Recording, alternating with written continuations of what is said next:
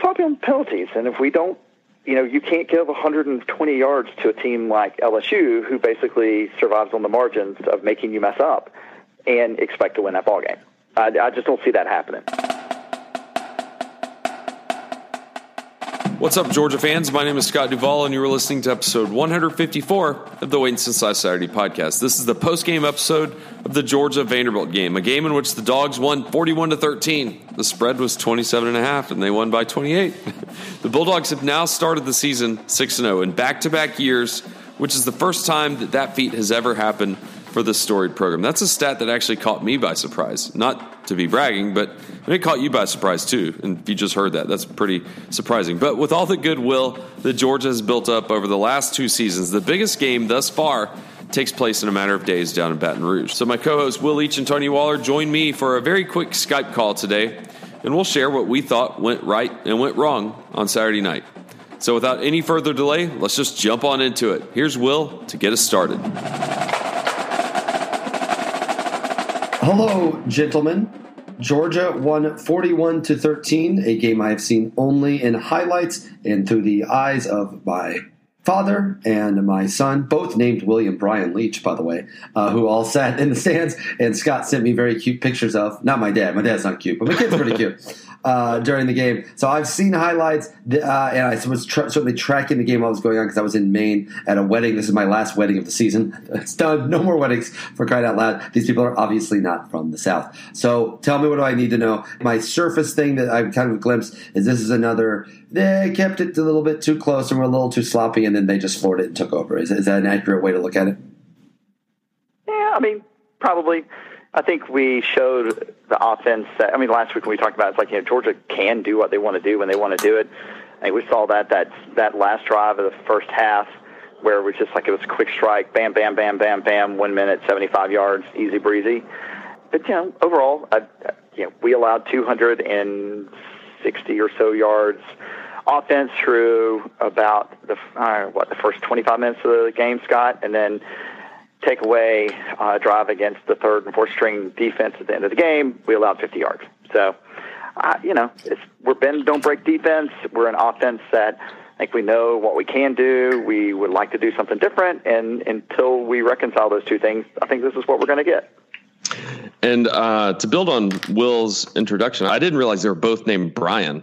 They're both William. That's pretty awesome. Yeah, William Brian Leach. Okay, William Brian, yeah. Yes. So I had William sitting next to me, and I just stayed there with him the entire game because there were two rather large people in front of us. So I took the duty of picking him up and holding him up. And the best one, Will, I think you got the picture, was he was on my shoulders watching Terry Godwin streak to the end zone, catching the most beautiful pass that was thrown all night, that 75-yarder from Fromm to Godwin. But so I did enjoy my game experience with the Leaches. My overall observation was, the first half was tough because Vandy had the ball for 20 minutes basically in the first half. And Will's dad and I kept commenting, saying how lucky Georgia was that Vandy had only mustered to score 6 points out of that, because they dominated the time of possession. And certainly that was aided by, I think, about 5 Georgia penalties, a lot of silly penalties. And one other observation that kind of came to mind, I looked at the play charts on the first 3 possessions that Georgia had. They ran 11 passes and 2 runs, and 2 of those resulted in punts, and one was the 75-yard touchdown pass. So the defense was on the field a lot, and they were unable to kind of muster any kind of, rhythm. The passing game was working, but it wasn't really getting the yardage it needed, along with the silly penalties. Yeah, there seems to be this seems to be another game that Kirby Smart seemed angry about afterwards. Not angry, but increasingly irritated. And again, this is the place that we are right now, where apparently you can win away game 41-13, and it gets a little awkward. And he says after we played sloppy, I was disappointed with how we played. Fromm said they had to be cleaner next week. A large general thing, we'll talk about this. I will be at the actual preview show this week. And we can talk about this then, but I want to touch on this a little bit now.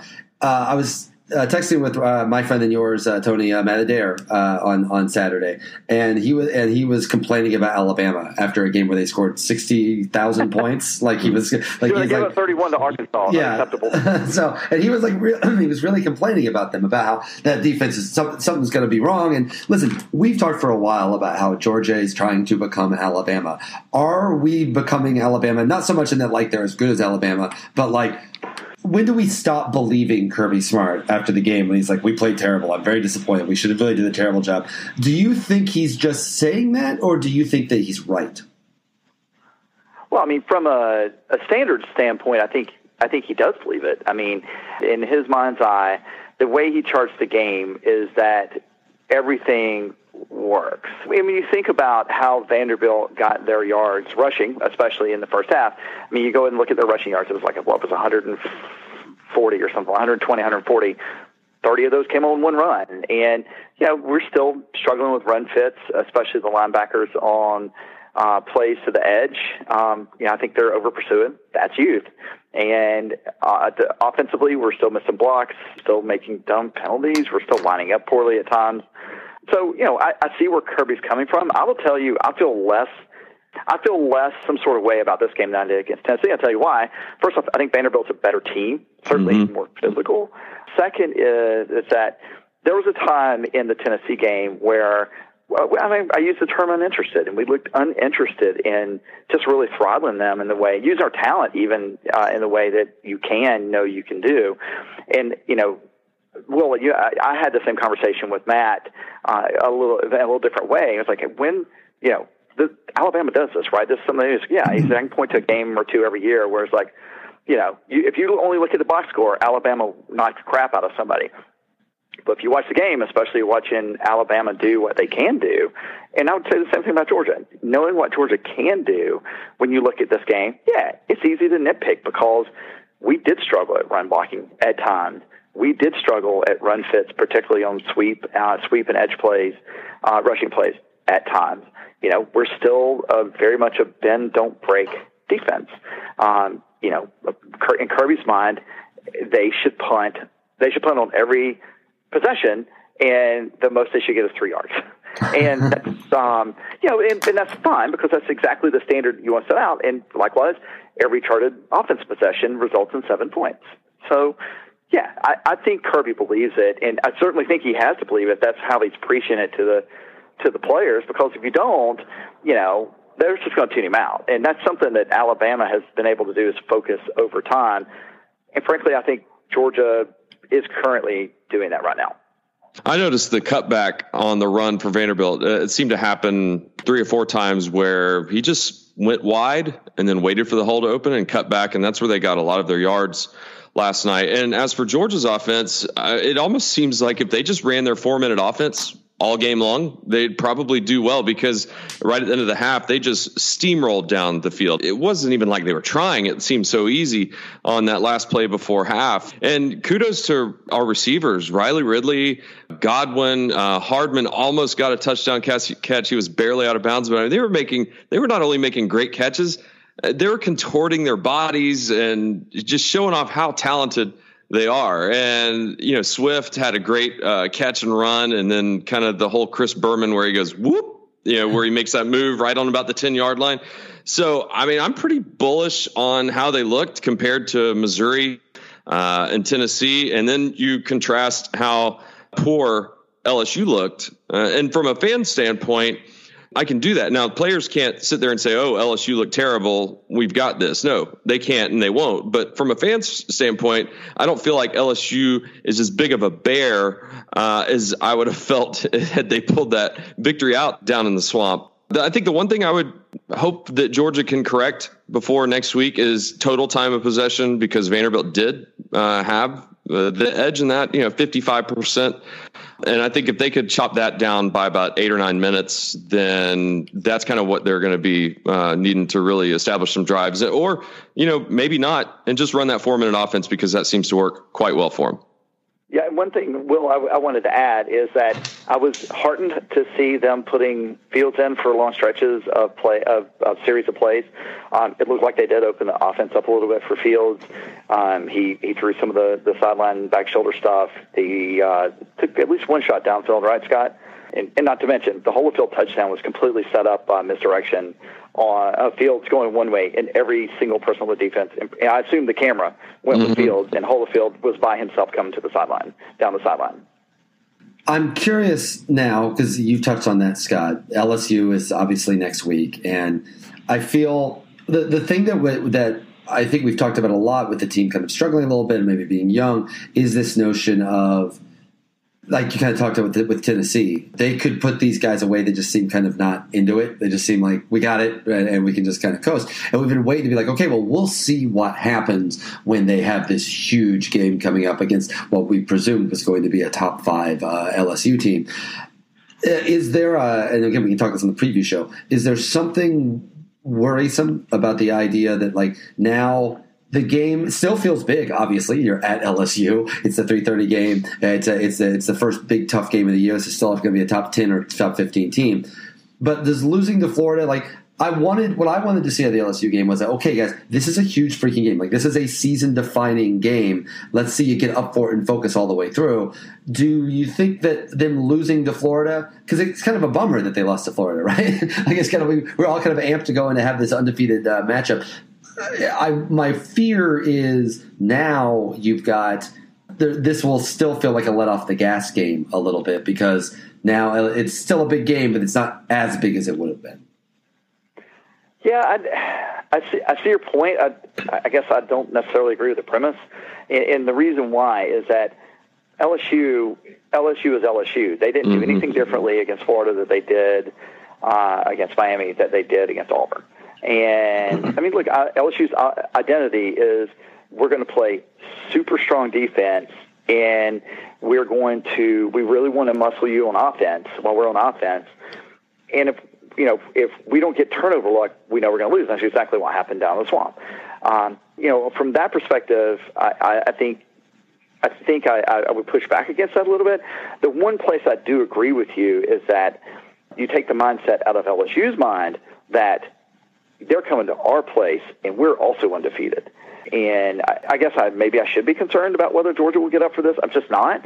My bigger concern is about X's and O's, because we did look sloppy on penalties, and if we don't, you can't give 120 yards to a team like LSU, who basically survives on the margins of making you mess up, and expect to win that ball game. I just don't see that happening. I think there's 2 teams in the SEC that it doesn't matter if they're undefeated or completely defeated that Georgia would get up for, especially playing at their place, and that's Alabama and LSU. It's just the mystique. It's the honor. It's not the honor of it's the honor of playing in Death Valley. It's the honor of playing in Bryant-Denny. I would maybe put Texas A&M in that just because. And they're maniacs. Yeah. And you've got Kyle Field and everything. I just think that my premise of it is that Georgia, the players in the program, would have no problem getting up for a 2-3 LSU or an undefeated LSU because you're going to freaking Baton Rouge. And so I'm not worried about that. And I think that they did show some chinks in their armor that they hadn't previously shown, especially against like Miami and Mark Richt. We thought that, wow, this is going to be a little bit different. And then they rattle off a couple other wins.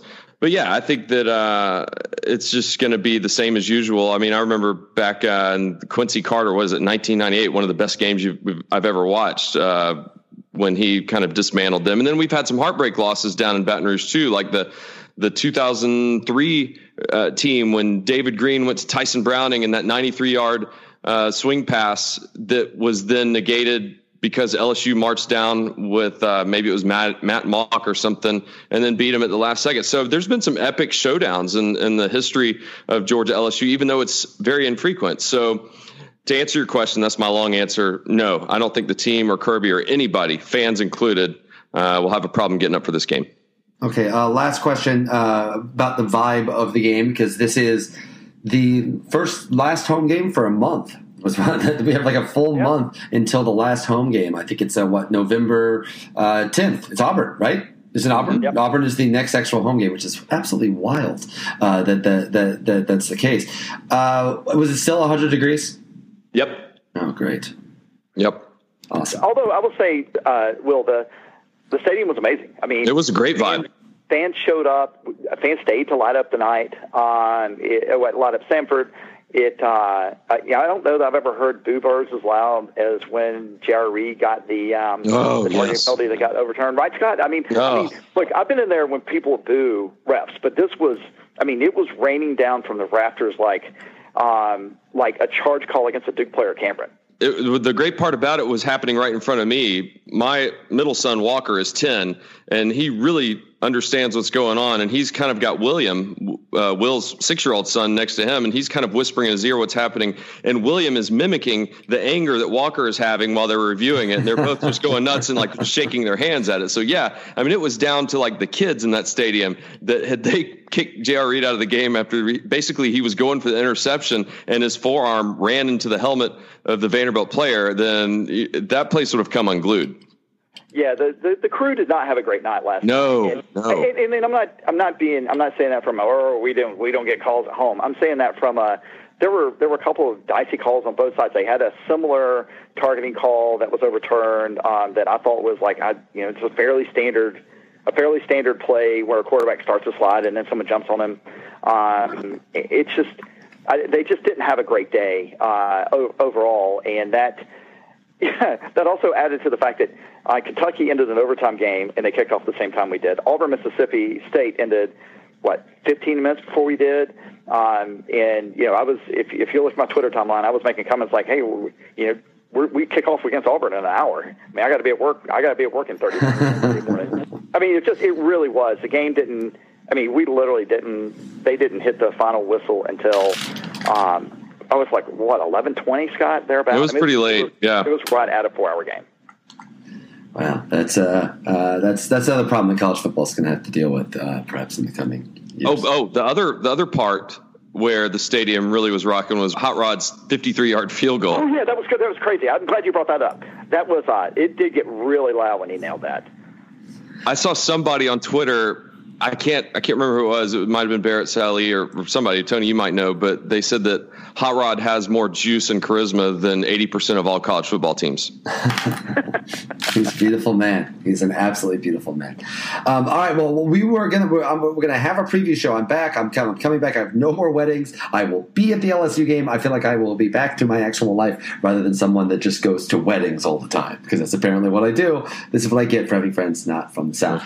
So, otherwise, gentlemen, I will see you guys for our preview show. But good times. Now it's getting serious business. It's LSU. It's serious business now. But for now, hey, go Dogs. Go Dogs. And thanks so much for listening. The three of us will be back on Tuesday with our Georgia versus LSU preview show. We are having to record a little bit earlier than usual because Tony and Will are actually heading out, probably like many of you, to New Orleans on Wednesday. And they'll be making that short trek over to Baton Rouge for some tailgating and that 3:30 kickoff on CBS for Saturday. So keep an eye out for those two.